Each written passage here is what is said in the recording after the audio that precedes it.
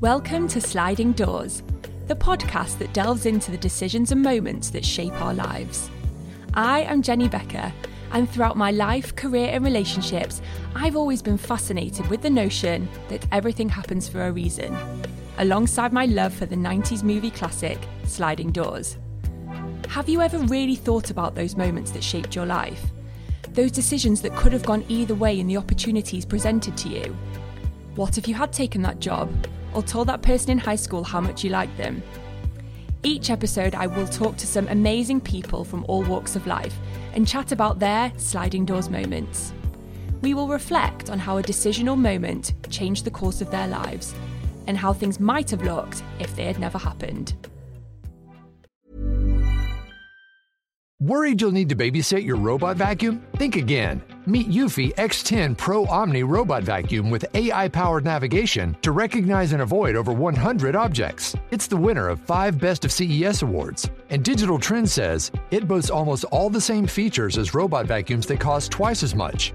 Want to know more? Go to eufy.com. That's EUFY.com. And discover X10 Pro Omni, the best-in-class all-in-one robot vacuum for only $799. Say hello to a new era of mental health care. Cerebral is here to help you achieve your mental wellness goals with professional therapy and medication management support. 100% online. You'll experience the all-new Cerebral Way, an innovative approach to mental wellness designed around you. You'll get a personalized treatment plan from a therapist, prescriber, or both, in a safe and judgment-free space. Your Cerebral therapist or prescriber will outline a customized plan with clear milestones along the way, so you can get to feeling your best. With Cerebral, you're not alone in your mental health journey. We're here to empower you to live a fulfilling life. So take that first step towards a brighter future and sign up today at Cerebral.com/podcast and use code ACAST to get 15% off your first month. Offer only valid on monthly plans. Other exclusions may apply. Offer ends July 31st, 2024. See site for details. My guest today is Simon Rimmer. Simon is a chef and co-presenter on Channel 4's Sunday Brunch and a chef and owner of 19 restaurants over the UK. Born in Merseyside, Simon started out his career studying fashion and textiles before he taught himself to cook and became a chef and then restaurateur. His first restaurant, Greens, was quickly described as one of the most exciting restaurants in the UK and went from strength to strength, now with 19 others to his name, and he continues to cook in his restaurants every week. Simon is probably best known as the co-host of Sunday Brunch alongside Tim Lovejoy, the Sunday morning show waking up the nation with a mix of chat, current affairs, guests and food. And his talents don't stop there, as he has also published 5 successful books, hosts his own podcast Grilling, and has been seen on our screens on shows such as Great British Menu, Celebrity Mastermind, and in 2017 he took to the dance floor on Strictly Come Dancing. Away from television, Simon is a big football fan and he is involved with Manchester City Academy, teaching young and up-and-coming players about eating and nutrition. He also lives with his wife Ali and has 2 children. And as someone who usually asks all the questions, I cannot wait for the tables to turn and find out all about the sliding doors moments that have made his life so far. So welcome to Sliding Doors, Simon. Thank you, Jenny. Nice to be here. It's really great. And no one can see this, but we're both wearing pink. So definitely on Wednesdays, we wear pink today. I like it. I like the coordination. Yeah. I'm going to make sure in any future podcast I do that I coordinate with the presenter. I think it's a very, very good idea. And I'm sure you get this a lot, but I feel like I know you because I see you every Sunday. Do you get kind of people saying that they think they kind of know who you are and that you're friends? Yeah, it's really interesting. I think the nature of Sunday Brunch is that because we're in your living room for 3 hours on a Sunday morning and we are very laid back. And Interestingly, one of the home economists that I work with, she always sort of says if she does a cookery demonstration with James Martin, then people say, oh, I'll watch your show next weekend. And with me, they'll say, I'll see you tomorrow. It's really interesting that kind of use of language, because I think it's, we are, hopefully, the people do sort of feel, because we do reveal a lot about ourselves and, we're probably in people's homes when they're at the most relaxed anyway, a Sunday morning. Oh, 100%. It's like the way I start my Sunday is by having you on. And as you say, I think why it's been so successful and why you continue to do what you do is because of the relationship that you and Tim have. It's very relaxed. You're kind of, you have to be very skilled and very, you have to have expertise to do what you do, but you do it in such a relaxed and informed way. Well, I think we love what we do. I mean, thank you. That's really nice to say. I mean, I think that for us, we want it to be about whoever our guests are. You know, I think that it's very easy on telly that us as a partnership, as a strong partnership, you can make it about you and you just allow your guests in. We're very much actively the other way, that we want the guests to kind of do all the hard work, really. Exactly. So that our life is easier. 100%. And when I kind of said that introduction to you and you hear everything that you've achieved so far, is this what you would have envisaged a young Simon to be doing at this time in your life? Like, are you like, oh my God, I can't believe that's me? Or do you think this was kind of the path you were meant to be on? I think I've always been ambitious. But I do... Yeah, I suppose I do kind of listen to that and think, yeah, that's quite an impressive CV, really. It's quite an impressive intro. But I think your life is your life, isn't it? And it's only if you take stock. And I suppose, interestingly, I turned 60 in May. And I think for the first time in my life, it has actually made me take stock of where am I, what am I doing, who am I, kind of thing. And I'm relatively content with where I sit in the scheme of things. Yeah, no, it's a big milestone to reach. And how would you say kind of life is going for you then at 60? Do you feel like you're kind of living your best life? Do you feel like it's kind of brought some challenges? Like, where would you say you are? I think it's quite challenging at the moment on sort of a few different levels, really. Unfortunately, I lost my dad at the end of June, and my dad was my hero. And whilst I knew, when it happened, it would impact me hugely. It really, really has. It's completely knocked me for six. I think that, and it's a weird thing, almost that kind of feeling. And there isn't such a thing as the head of the family. That isn't what our family is like. But I think it made me realise that I think all of us, my sister and cousins and grandkids, etc., we always saw my dad as the head of the family. Yeah. And it's a really strange thing that because he's gone, then I kind of feel like, for no reason, a very patriarchal kind of expression, but I feel like there isn't a head of the family. And I feel, well, maybe it should be. We think, there's no such thing as head of the family. My dad wasn't head of the family. He was just the person that we all looked up to. But it's made me question a lot of things. And the business is challenging at the moment. We're in a cost of living crisis. It's a hard industry. So I wouldn't say that this has been my favourite year that I've ever had. But that's what life throws up at you. It's kind of challenges all the time. I think I'm lucky that in the vast majority of time, my life is pretty decent. Yeah. And listen, it's all relative. And I'm really sorry to hear about your dad. And I totally get that. I think it's an odd thing that we all have. I mean, I'm 36 and still feel like I have to ask my parents permission to do things. I'm like, no, I can do whatever I want. I don't need their permission. But, would you say that with everything you've been through in your life so far, you're kind of drawing on experiences and things that you've learned to go through kind of tougher times and tougher years? Do you think you've had a lot of, because, we've had a lot of success and a lot of failures in our lives. And do you think as you get older, you can really kind of understand these things a bit more and put your experience to that? Yeah, and I think as well, you do become less anxious about things when they're not necessarily going your way. I think that one of the big things that you learn is that there are certain things that you can't control, and you almost have to accept the fact that that's it. Whereas I think when I was your age, then I think everything I felt like I would get anxious and not angry, but I would get completely intense about. Was certain things you go, I can't control it. I can't control how much gas and electric costs. I can't control that all of a sudden mortgage rates are going up. So you have to go, right, okay, this is the reality. So what's the impact it has on my life? And what can I do that affects it? So I think undoubtedly, you draw on past experience without a shadow of a doubt. Definitely. And you've had such a brilliant career so far, especially kind of within being a chef and the food industry. Who would you say has been the most influential person in your career to date? My dad.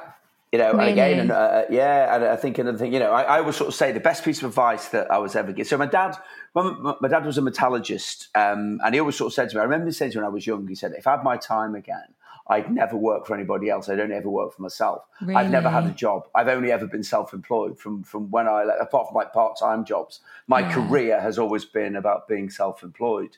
And then when we started out in the business and then we started kind of growing a little bit, my dad said to me, he said, make sure that when you employ people that you give them the opportunity to succeed rather than the likelihood of failure, which I think is a really great way to live your life, full stop. And it's always stuck with me. I think it's the best piece of advice I was ever given. So he undoubtedly was, the biggest influence on my career. Yeah, I love that piece of advice. That's so good. And do you think that, are you kind of trying to be that influence for your children? Like, do you kind of try and part some of your wisdom onto them?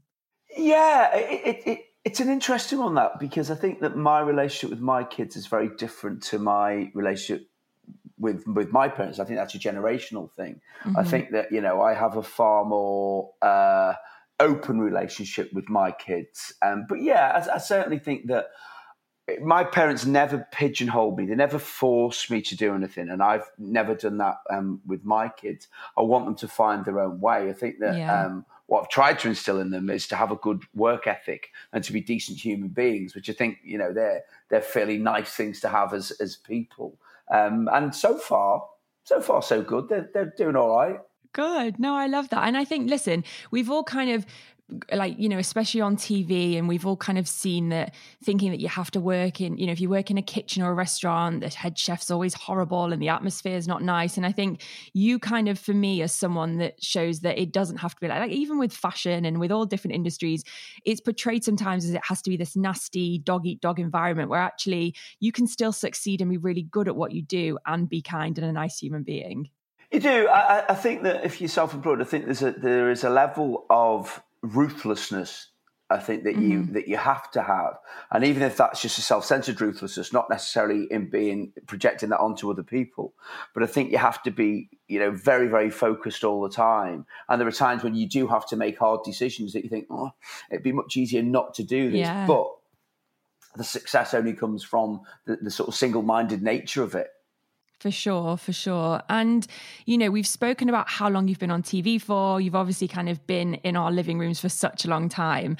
And I'd love to know, who is the best guest that you've ever interviewed on Sunday Brunch, or kind of within your TV career? But Bob Mortimer, every single time. Whenever I'm asked that question, yeah. I love how you have an answer straight away. He just brings something different all the time. His mind works in a completely different way to 99.9% of the population. But he's funny, he's generous, and he's a really lovely human being. And he's also one of those people, off screen, off camera, he's also lovely. What you see is what you get. But then there's a very gentle, giving side to Bob. Not that that's a surprise to anybody. He's a national treasure. And I think that that's what brings it. So every time he comes into the studio, he'll remember things that you said to him last time, when he was in a couple of weeks ago. And, he'd sort of heard about my dad. And, he's just a lovely human being. And he's a brilliant, brilliant guest. Oh, no, I fully agree. I love that. And you're right. Like when you can kind of have that little connection with someone and then remembering things and kind of, they're not just there to promote what they're to promote. They kind of really care about what they do. And I don't know if you feel the same, but sometimes when I interview people, you think it's going to go a certain way and you've prepared everything. And sometimes it can just be the absolute opposite. They don't give you anything back and they don't. And do you find sometimes that happens a lot? And you're on live TV, so you can't even kind of backtrack. We're quite fortunate now, I think, because we've been doing it for 17 years, that most people, if they don't know the show, it quite often happens if you've got like American guests on because they don't know the show, but there's so much footage that they can be shown to see that the show is a very open, giving show. We're not trying to catch anybody out. Because I think the nature of interviewing is that people have an undercurrent all the time that they think at some point an interviewer is going to try and catch them out. Yeah, 100%. And I think that what makes them reserved. I mean, I think the people who are sometimes the hardest for us to interview are quite often actors, because actors are brilliant at being other people. But sometimes they're not very good at being themselves. Oh, they're very reserved, and they just want to keep themselves to themselves. Yeah, and I don't even know if it's necessarily that. I think it's possibly that whole thing. The thing, I'm not quite sure who this person is. I could play Simon Rimmer, I could play Jenny, I could play whoever, but they're not very good at kind of that confidence in themselves. And so sometimes you do have to draw that out of people. But in the main, we're pretty lucky because I think. Also remember that people are there for 2 hours before we go live. Yeah, so that's true. They already get, and we have a fantastic crew. I think that's really important to say. It's Tim and I are just two small cogs in that machine. You know, all of the production team, all of the floor crew, they're all fantastic. They're all giving and friendly and, you know, make the whole place seem magical and a really nice environment to be in.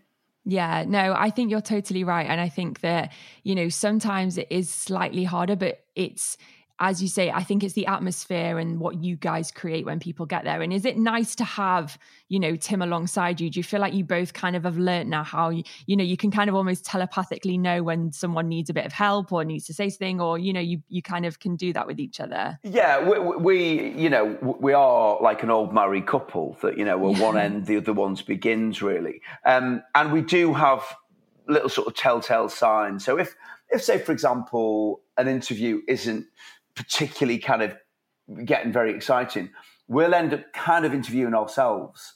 You know, so you'll bring each other into the interview scenario. So you end up with a three-way.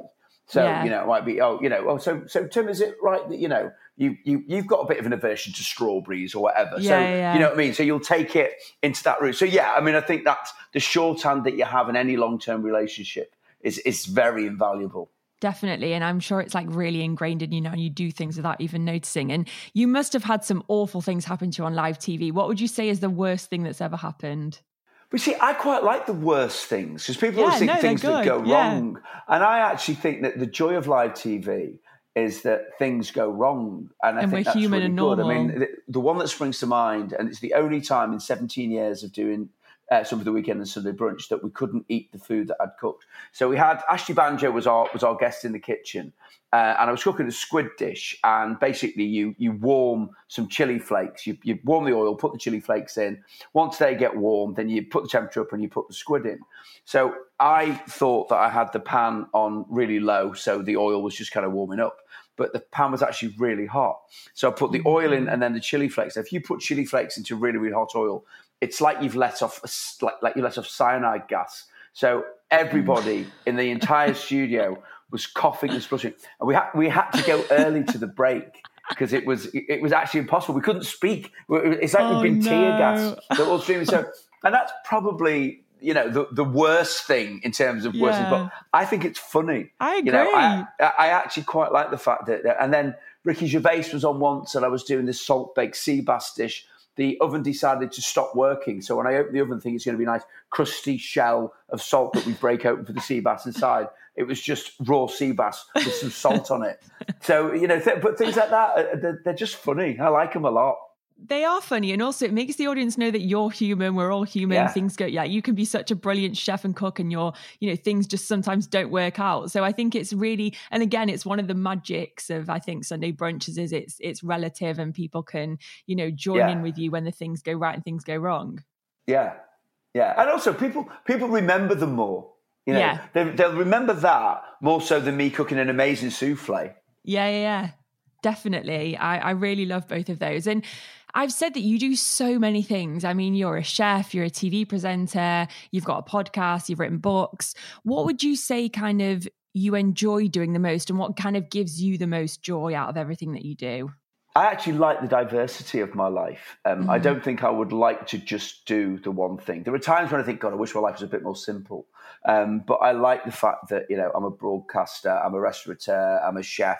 I like all of those things. You know, I do sort of bits and bobs of sort of work with a couple of sort of charities and some schools. And I like that whole diversity. I think that, you know, life gives you some amazing opportunities, and the more you kind of seize them, then the more you get out of it, really. So I don't think I would be content just doing one of those things. Yeah, I like that a lot, because I think when we're younger, sometimes we can be drilled that you just have to be one thing. And actually, I think, especially in kind of the world that we live in now, we can combine so many different things and make sure that we're really getting everything that we need from different things that we do. Yeah, definitely. So before we go on to talking about your sliding doors moments, I want to ask you, when it comes to the sliding doors theory, so the theory of everything happens for a reason, luck, timing, coincidence, what do you believe in? I think there's part of me that thinks that you sort of go, oh, if that hadn't happened, then I never would have done blah, blah, blah. But equally, it's also nonsense, because if it wasn't that, it would be something else. and that whole thing, oh, well, something bad that happens for a reason. And I do think that things happen to you and you take lessons from them. I'm not convinced that there's a greater force that is making things happen for us. I think that, it's how you react to any given situation that's really what determines, the path that your life takes. Yeah, and that is a really good outlook, because I think that, whether we believe in a higher power or, that kind of magic of someone somewhere writing it down and making sure that everyone's lives cross at the same time, or whether we just believe that, if something happens, what can we take from it? As you said, what can we control? What can't we control? And do you think as kind of you've had more experience in what you do, you've got older, you've been able to kind of, when the things go wrong or don't go on the path that you think they're going to go, you can be like, okay, there must be a lesson I can learn from this or a reason why that happened? I think yes, certainly from an age point of view, because you've got more to draw upon. I think I'm very fortunate the fact that, I'm a relatively successful human being. So maybe that success also enables you to say, you know what, just let it go. Yeah. If maybe I was chasing being able to afford to pay my gas bill, maybe my attitude to it will be slightly different. I think the confidence and ability and opportunity to sort of pick and choose what you get uptight about, it maybe comes from, your own opportunities, your own sort of circumstances. Yeah, definitely. It can all be very relative. But no, I like that. I like that theory. And listen, we don't all have to believe in fate and timing and coincidence. But I think sometimes it's really nice to look back and see that if certain things didn't happen, maybe that wouldn't have happened. And that's what I really want to delve into today.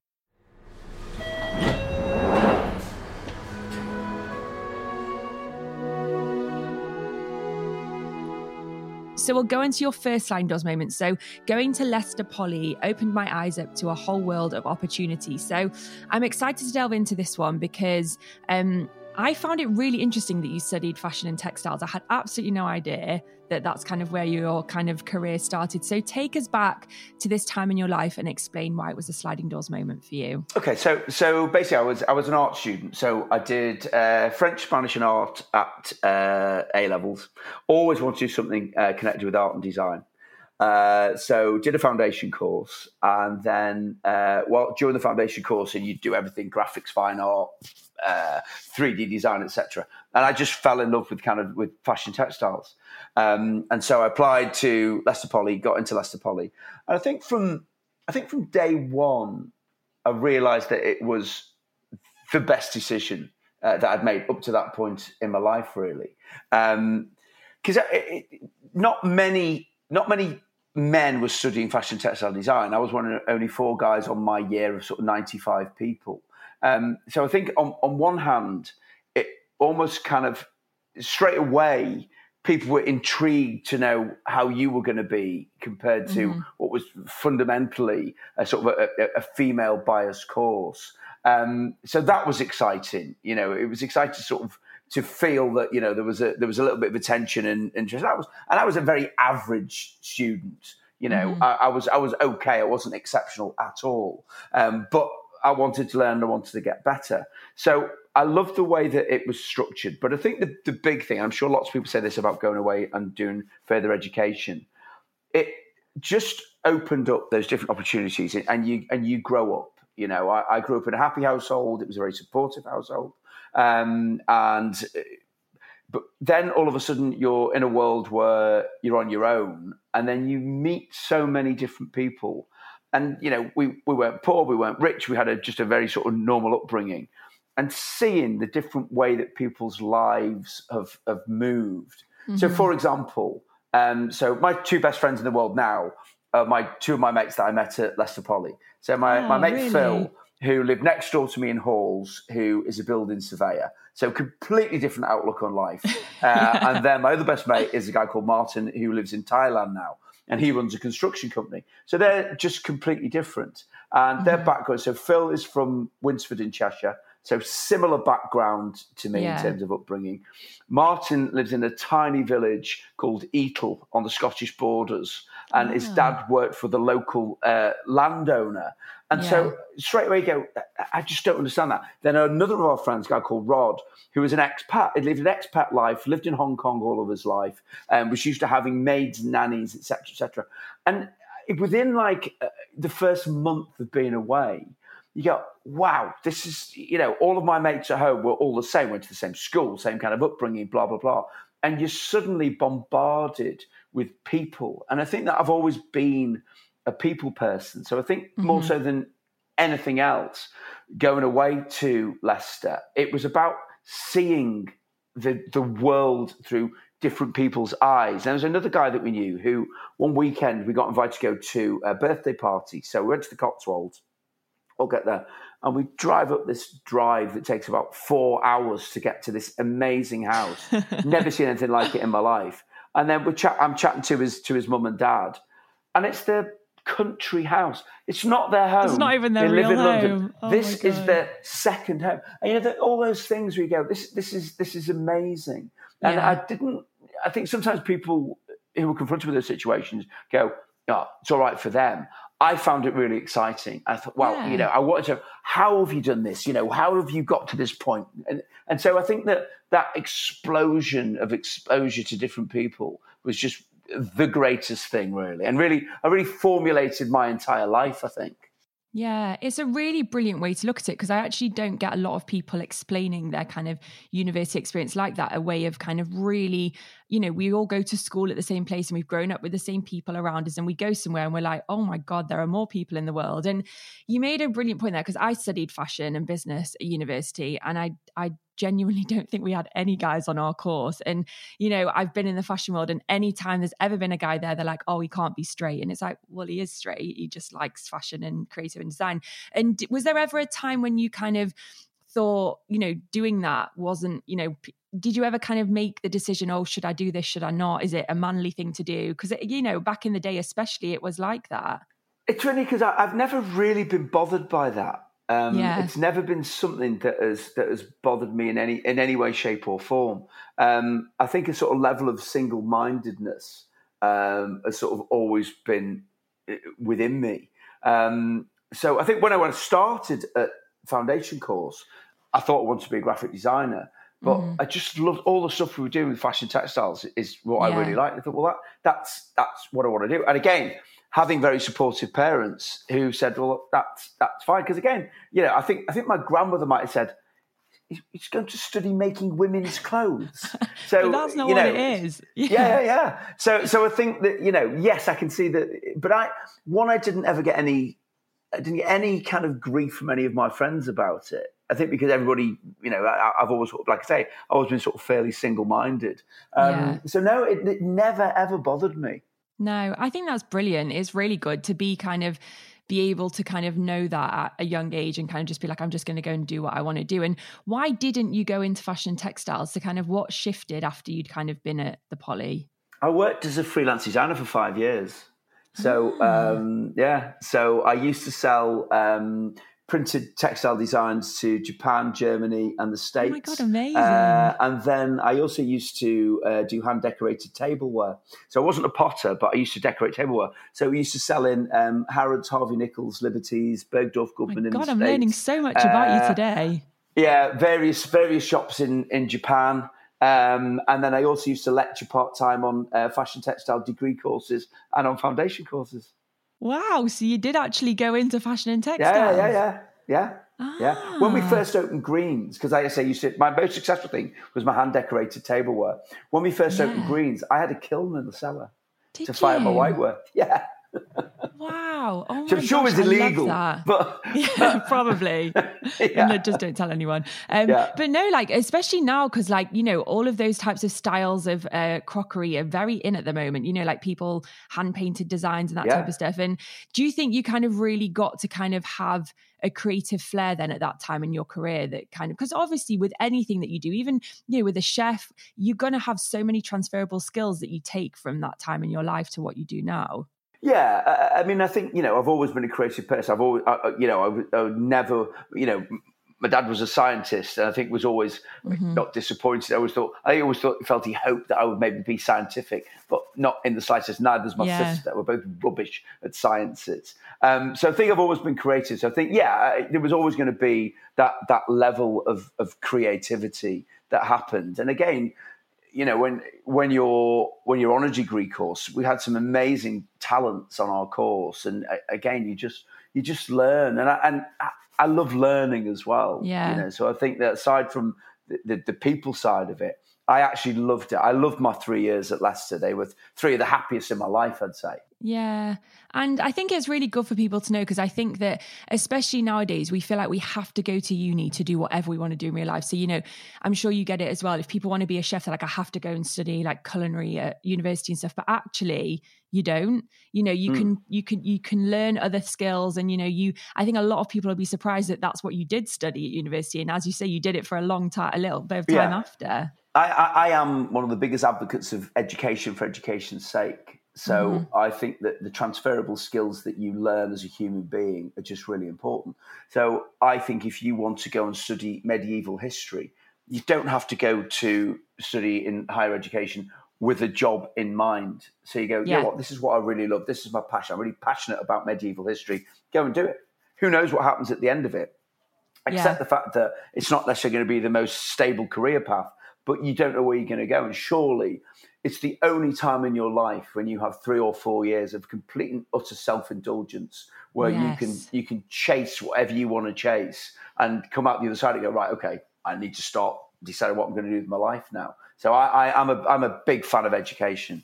Definitely. And also, like, if you think about that time in your life, you're actually probably going to be more successful if you're studying something that you're really interested in. You're going to throw your brain into, see the limits of where you can get to with your learning and your education, rather than doing something that you don't like. I fully agree with you. I think it's a really good way to look at it. And the big question I want to ask is, what if you hadn't have gone to Leicester? So I think you've mentioned there that you've kind of, which I love it when people kind of have best friends, because it really is that decision moment. If you decided to have gone somewhere else, your life would have been totally different. It's not just about going to university, it's about the one that you actually specifically went to. So how different do you think things would be then if you hadn't have gone to that uni and done that course?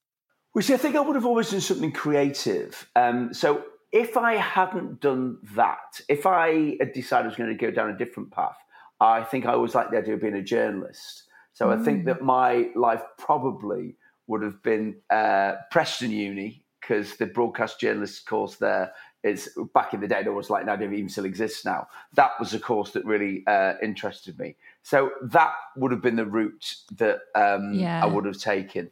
And again, I suppose, from a sliding doors point of view, I look at it now and think, I'm really glad that I didn't do that, because I sort of think that, the experience that I had, the person that I became from 3 years at Leicester is the person that is the basis of everything that I do in my life, really. But again, like I said at the start, I might well be, had I gone to Preston, exactly the same thing. You'd be interviewing me now as an award-winning journalist, who knows? But I certainly don't ever think, I wish I'd done that.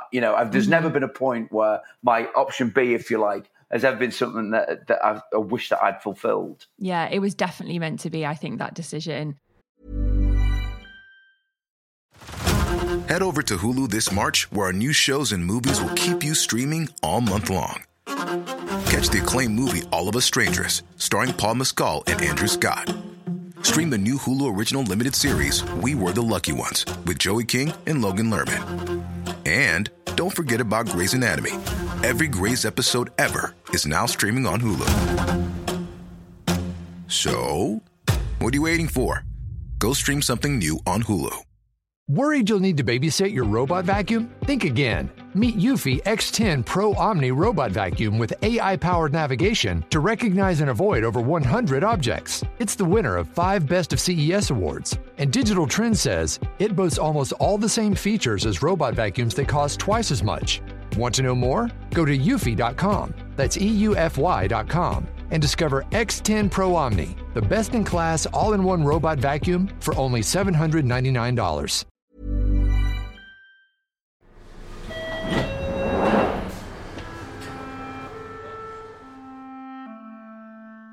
So on to your second sliding doors moment. So nearly going bankrupt when my daughter was 1. So this sounds like a really big life-changing moment for you and something that happened at a really important time in your life. So explain to us how you nearly went bankrupt and why this was such a sliding doors moment for you. Okay, so we opened, first restaurant Greens we opened in 1990. And then we opened a second restaurant in 94 called Felix. And then we opened a third restaurant in 95 that was called Food, which was a Pan-Asian restaurant. Big mistake. So what happened was Greens was very, very successful. Then we opened Felix that wasn't veggie, was a Mediterranean restaurant and was successful. And then we got an opportunity to, we were offered a site in Fallowfield in Manchester. And at the time, there was a sign that Fallowfield was starting to become a little bit gentrified. So we decided we'd take the plunge and we'd do it. So we spent too much money on the fit out, and we were wrong. We were wrong about the location. So we had a honeymoon period of the first sort of couple of months, busy, great, really good. And what we were doing was decent. But Fallowfield didn't ever kind of take off. So very quickly, we were hemorrhaging money. And then as a result of that, then the other two businesses were supporting the third one. Then the second business, Felix, also had a little bit of a downturn because we were putting so much focus on the business that actually wasn't succeeding. So we hit the point where we ran out of overdraft facility. We had big bank loans. Equally, my daughter Flo was one. Ali, my wife, had kind of like she'd gone back to work. Really hated going back to work, want to be with Flo. So we decided that, well, why don't you take some time off and, and be a full-time mum, so that it means that I can work every hour God sends without trying to kind of coordinate childcare. So we hit a point where we knew we had to sell one restaurant of the three, and ideally being the one that was hemorrhaging money. So two of them were on the market, and we had interest in both of them. And then the bank made the decision that, we decided we were going to sell two of them. So we sold one. So we got a buyer for Felix, which was kind of quite easy. But all that did was kind of pay off the loan that we had for that, just about. But we still had an overdraft facility, and we still had another loan for the other restaurant, Food. So the bank then basically gave us an ultimatum that we had basically a sell-by date. And if that didn't sell, then they would foreclose, and we would lose Greens as well, which also had a second charge on for both of our homes. So it meant we were theoretically on the brink of losing our business and our homes. I had a 1-year-old daughter, and Simon was recently married, and I'm not sure if his wife was pregnant then. She might have been nearly pregnant too. Yeah. Anyway, so it was hideous, absolutely hideous. Anyway, so we completed on the sale 2 days before our end date for the bank. And I remember going home, and Ali was in the front room holding Flo. I just remember bursting into tears and saying, I just promise you that will never, ever, ever happen again. And it was the most terrifying and also life-affirming moment, I think, in my entire life. Wow, what an amazing story. You know what I'm like. I love the whole, there were 2 days, the drama of it, but it's a really, really hard thing to go through. And, we mentioned Greens. Greens is still going now. It was your first restaurant. So there was a lot at stake at that thing. And how did you find a buyer? How did that come to fruition? Well, also, we were having to sort of find a buyer on the quiet and without the buyer realising just how bad it was. You see, on the face of it, then the numbers were okay. It's just the fact that we were so in debt in terms of loans. That was our problem. But, to a buyer, both of them were kind of, were sort of decent propositions. Felix in particular was a decent proposition. And it was really just on the quiet with an agent. So the agent, managed to find a buyer for both. But yeah, it was really, really, really tough. And it's a real sliding doors moment because it just would have totally catapulted and changed your whole life and everything that you've done. And, I'm sure, do you look back at it now as, it was maybe meant to be, in the sense of you learned a massive lesson then of things that you've maybe taken forward in terms of taking risks and everything like that? 100%. I think one of the big reasons that we failed so badly on it is that, one, we overstretched ourselves. We also were too arrogant. We had one very successful business in greens and we thought we can do anything. So we opened another restaurant which was successful. And then we opened a third one that wasn't. But still looking back, you look and go, we should just open more greens. We had a perfect brand and we should have done another one of those. But again, we were young and arrogant, and you think, well, we've done that, we're successful with that, we can do it with this, and then we can do it with that. So I think that, yes, that is a proper sliding doors moment. I think my whole life will come back to that moment. Any decision that I make probably in a roundabout way comes back to that moment of going home, having sort of saved the business, possibly my house. That's the reality. But I think after it, I became very apprehensive about everything. Sure. And I think that alongside that, whilst it was a terrible moment, I took too long to allow myself to be ambitious again. Yeah, I bet you did. But I think I should have done, because I don't think what we did was wrong. Got to get back on the horse. Yeah, I think we made the wrong decisions about the business, but that was through naivety and arrogance. But in fact, the format of what we were doing actually made sense. But I don't want to reveal the third one, but the second sliding doors moment actually led on to the third moment, really. Yeah, it did, which we will talk about. But I also wanted to ask you, because obviously before, probably when you were making all these decisions, you didn't have a child yet. Like, life was a bit different. And do you think as well, you realized that the stakes were kind of higher now? Like, once you became a dad, was that, or did that also play into it in the sense of, I'm sure mindset changes. It isn't not, you were married and you still had a wife and a house, but, life is, you can't take these risks in the same way, I think, when you're a father. No, I think lots of men say the same thing, and certainly it was true for me. I remember the moment that I was handed Flo after she was first born, and it was a proper penny dropping moment of kind of going, all right, this is what it's all about, Yeah. And I think men in particular, I think that we're all very self-centered, and so you go, wow, actually, maybe the world doesn't just revolve around me. Maybe this little beautiful thing here, this is the whole reason for it. And in fact, I'm sure you get a lot of people say the birth of their children is a sliding doors moment, and I deliberately avoided it because obviously it is. But yeah, I think of course. if it isn't, as a human being, then you shouldn't be having children. So but I think certainly being a dad, you're right. I think that the risks that I made. Well, we embarked on both those risks before Flo was born. And when it started to go wrong, then yes, I was a dad, and I was the only income coming into the house. So it was it certainly influenced it hugely. Yeah, and it's a moment that's impacted so much because, as you say, I think it's, correct me if I'm wrong, but it's very rare for a restaurant to have been open as long as Greens has and still be successful. And really rare. And that just wouldn't exist if, you hadn't have found a buyer, if this moment had changed. And it is a moment of timing. A lot of things had to happen, for that kind of sale to go through at that time. If it had been 2 days later, it's small little things that were very out of your control, but actually all came together to make something that, as you say, has been the pivotal moment probably in your life. And I think as well, it also, through everything in my life, Greens has actually been a really big constant. It's a business that continues to deliver in a consistent way. And again, that, like you say, we've been open 33 years. It's a very long time for a restaurant to be open and to still be relevant. Which we think we are. So I think that it's a proper constant in my life, Greens.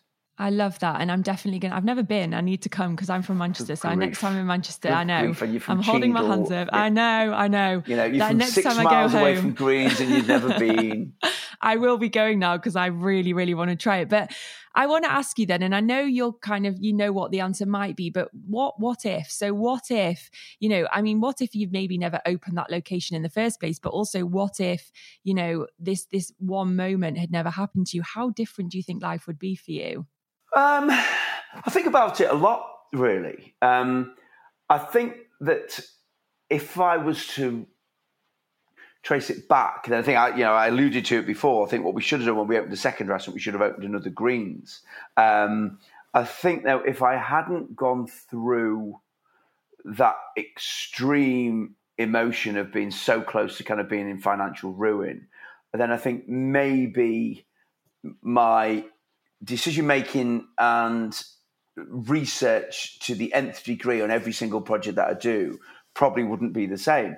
If those 3 restaurants had just pottered along, then I'd probably be the owner of 3 restaurants and probably wouldn't be sitting here talking to you now, and I'd be making an okay living and it would be fine.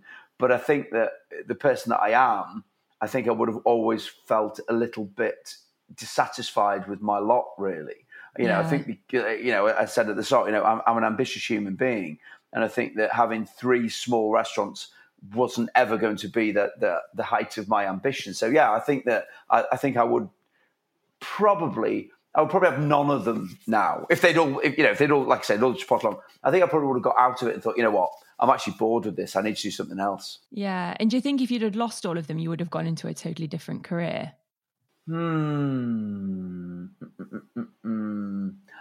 I don't know. I think that my love for hospitality will never go away, really. I think that probably, possibly I might have sort of looked at it and said, okay, right, maybe I need to go work for somebody. Maybe this is the time to go and learn a different aspect of the industry. So I don't know. I think I would still have stayed in hospitality, but maybe in a different way. Yeah, I definitely think you would have done. And before I go on to your third moment, one question I do want to ask you, which I haven't asked you, is how did you go from, the fashion industry to cooking? Because we haven't really touched on that. Well, when I was a student, like lots of students, I worked in bars and restaurants. I think it was very quickly a little itch that I knew would always need scratching. And then after I'd been a designer for sort of 5 years, I think I got bored. I think that I'd achieved what I thought I could achieve, and I couldn't sort of see what the next stage was. So I was a one-man band. I was selling stuff. I was making a living. I was lecturing on degree courses. I didn't ever want to teach full time, but the lure of kind of teaching, which was kind of like, regular money, was like, and I got offered a full-time job lecturing. I thought, I don't want to do that. I never wanted to do that. And then I thought, well, if I don't teach, if I take that money away, I'm going to be a poor designer because I'm an average designer. It was, and then at the same time, so Simon, who is still my business partner for Greens, so he's got a degree in French and politics from Leicester. And we just started knocking around together. He was managing a hotel. And then one day, he sort of said, "You know what, I'm bored doing this." And I'm bored doing what I'm doing. I don't know where I'm going to go. I'm kind of like, I think I've done as much as I can do. So he goes, "Why don't you open a restaurant?" And it was actually that classic kind of drunken conversation that you wake in the morning and go, "You know what? I think this is a good idea." So yeah, that's how it happened. And that's a bit of a sliding doors moment, because it's kind of, you were both at the right place at the right time in kind of your lives and what you needed. And I love that you just took a whim to do that. Amazing.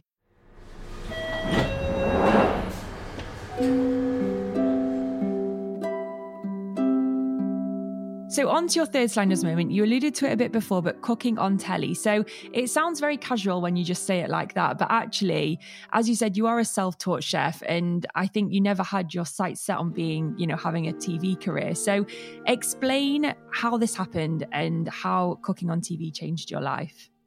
So after we'd gone through, the near bankruptcy, then a couple of years later, 1998, I got a phone call from one of our customers who was a producer at Granada, and said they were starting a vegetarian cookery show.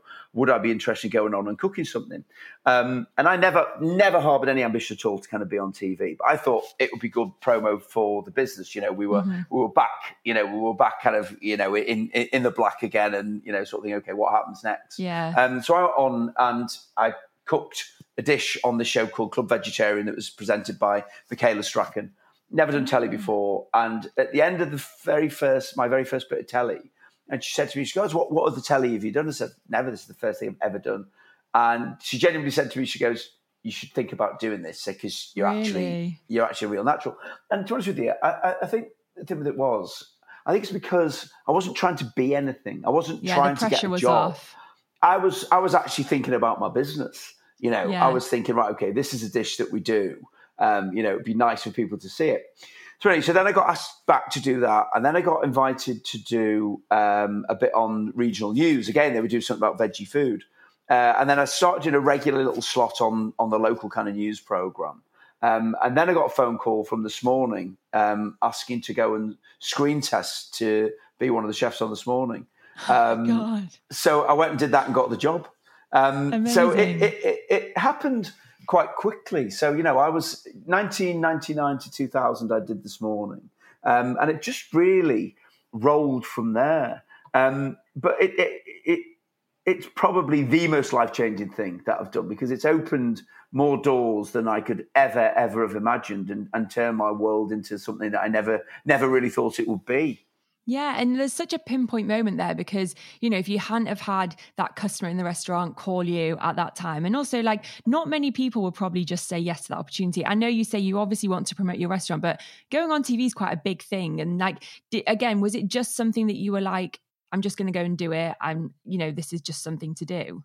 Yeah, I genuinely, I wouldn't say I wasn't nervous because I definitely was. But I think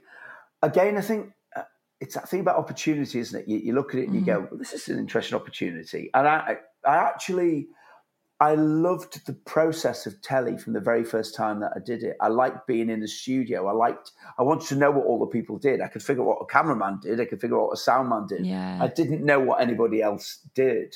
And I found it very, very intriguing. And I think that every time I did more of it, I wanted to learn about the process of broadcasting as much as I kind of, I still now, I'm not somebody who is on telly to be famous. The trappings of being in the public eye are fantastic, but it isn't what drives me. I think that's the reality. And I love how it's grown organically. I think it's a really good lesson for people in the sense of, from that one phone call, you just found this natural talent that you had to do something and actually it grew on its own. People saw how good you were. And did it teach you kind of like to throw yourself in the deep end in experiences because you just never know where they're going to take you? I think so, but I think I've always done that. I think there's something very good as human beings to put yourself outside of your comfort zone, whether that be a small distance or a large distance. And telly's not really out of your comfort zone. It's just something different. Doing Strictly on telly was way out of my comfort zone, but actually being on television isn't out of comfort zone. I'm a chef, so I was doing my craft. But it was in front of a camera rather than, just in front of a stove. So I didn't find that too much of a problem. But it was interesting that probably about 4 years in, about sort of 2003, then I realised that I had a very nice second career and that second career I found really, really exciting. I loved being on telly. I was doing stuff for UK Food. I was doing stuff for ITV, bits and bobs for Channel 5. So I'd sort of become somebody who was a jobbing telly chef, really, always with a little bit of work. And then the big turning point, of course, was then when Something for the Weekend was commissioned, which was 17 years ago. And when did you meet Tim? Something for the Weekend. Really? Yeah. That's the first time you guys So I'll tell you something. So Something for the Weekend. So one of the most important people in my career, an amazing woman called Jay Hunt, who was an exec at the BBC and became head of daytime at the BBC. And she commissioned 10 episodes of Something for the Weekend.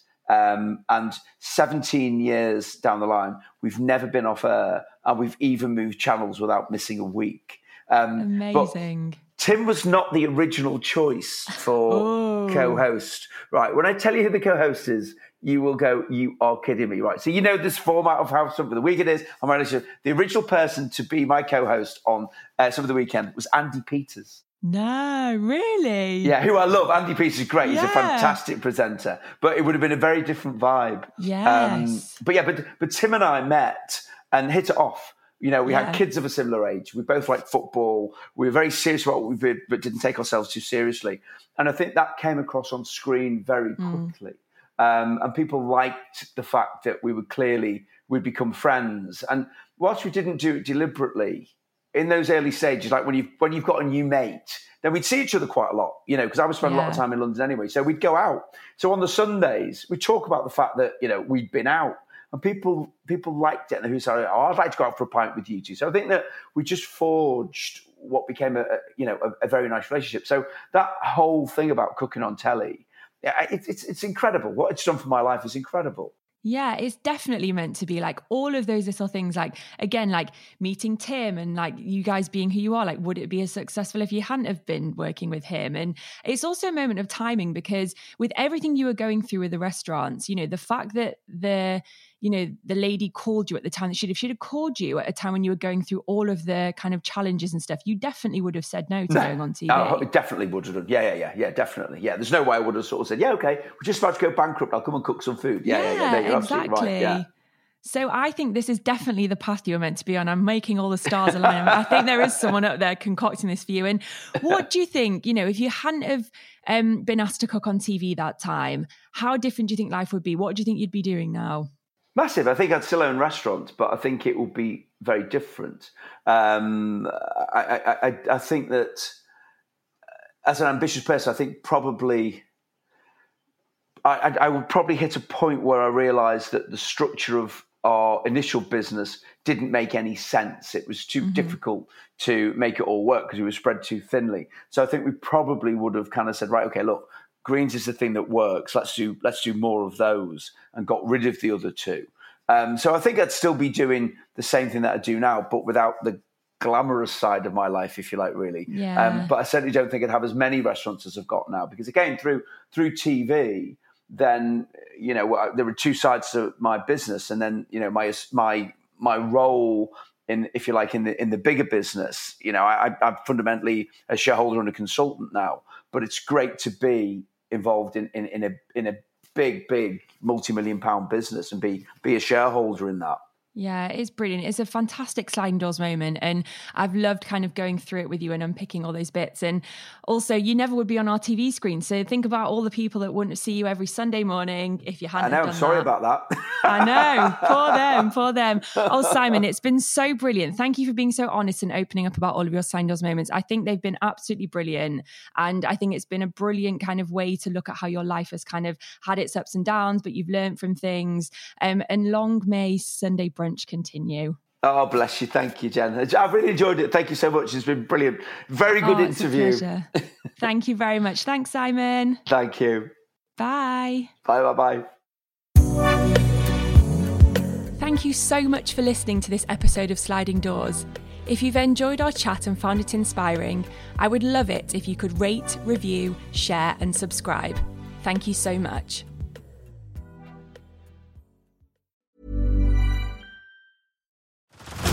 Head over to Hulu this March, where our new shows and movies will keep you streaming all month long. Catch the award-winning movie Poor Things, starring Emma Stone, Mark Ruffalo, and Willem Dafoe. Check out the new documentary, Freaknik, The Wildest Party Never Told, about the iconic Atlanta Street Party. And don't miss FX's Shogun, a reimagining of the epic tale, starring Anna Sawai. So, what are you waiting for? Go stream something new on Hulu. Worried you'll need to babysit your robot vacuum? Think again. Meet Eufy X10 Pro Omni Robot Vacuum with AI-powered navigation to recognize and avoid over 100 objects. It's the winner of 5 Best of CES awards. And Digital Trends says it boasts almost all the same features as robot vacuums that cost twice as much. Want to know more? Go to eufy.com. That's EUFY.com. And discover X10 Pro Omni, the best-in-class all-in-one robot vacuum for only $799.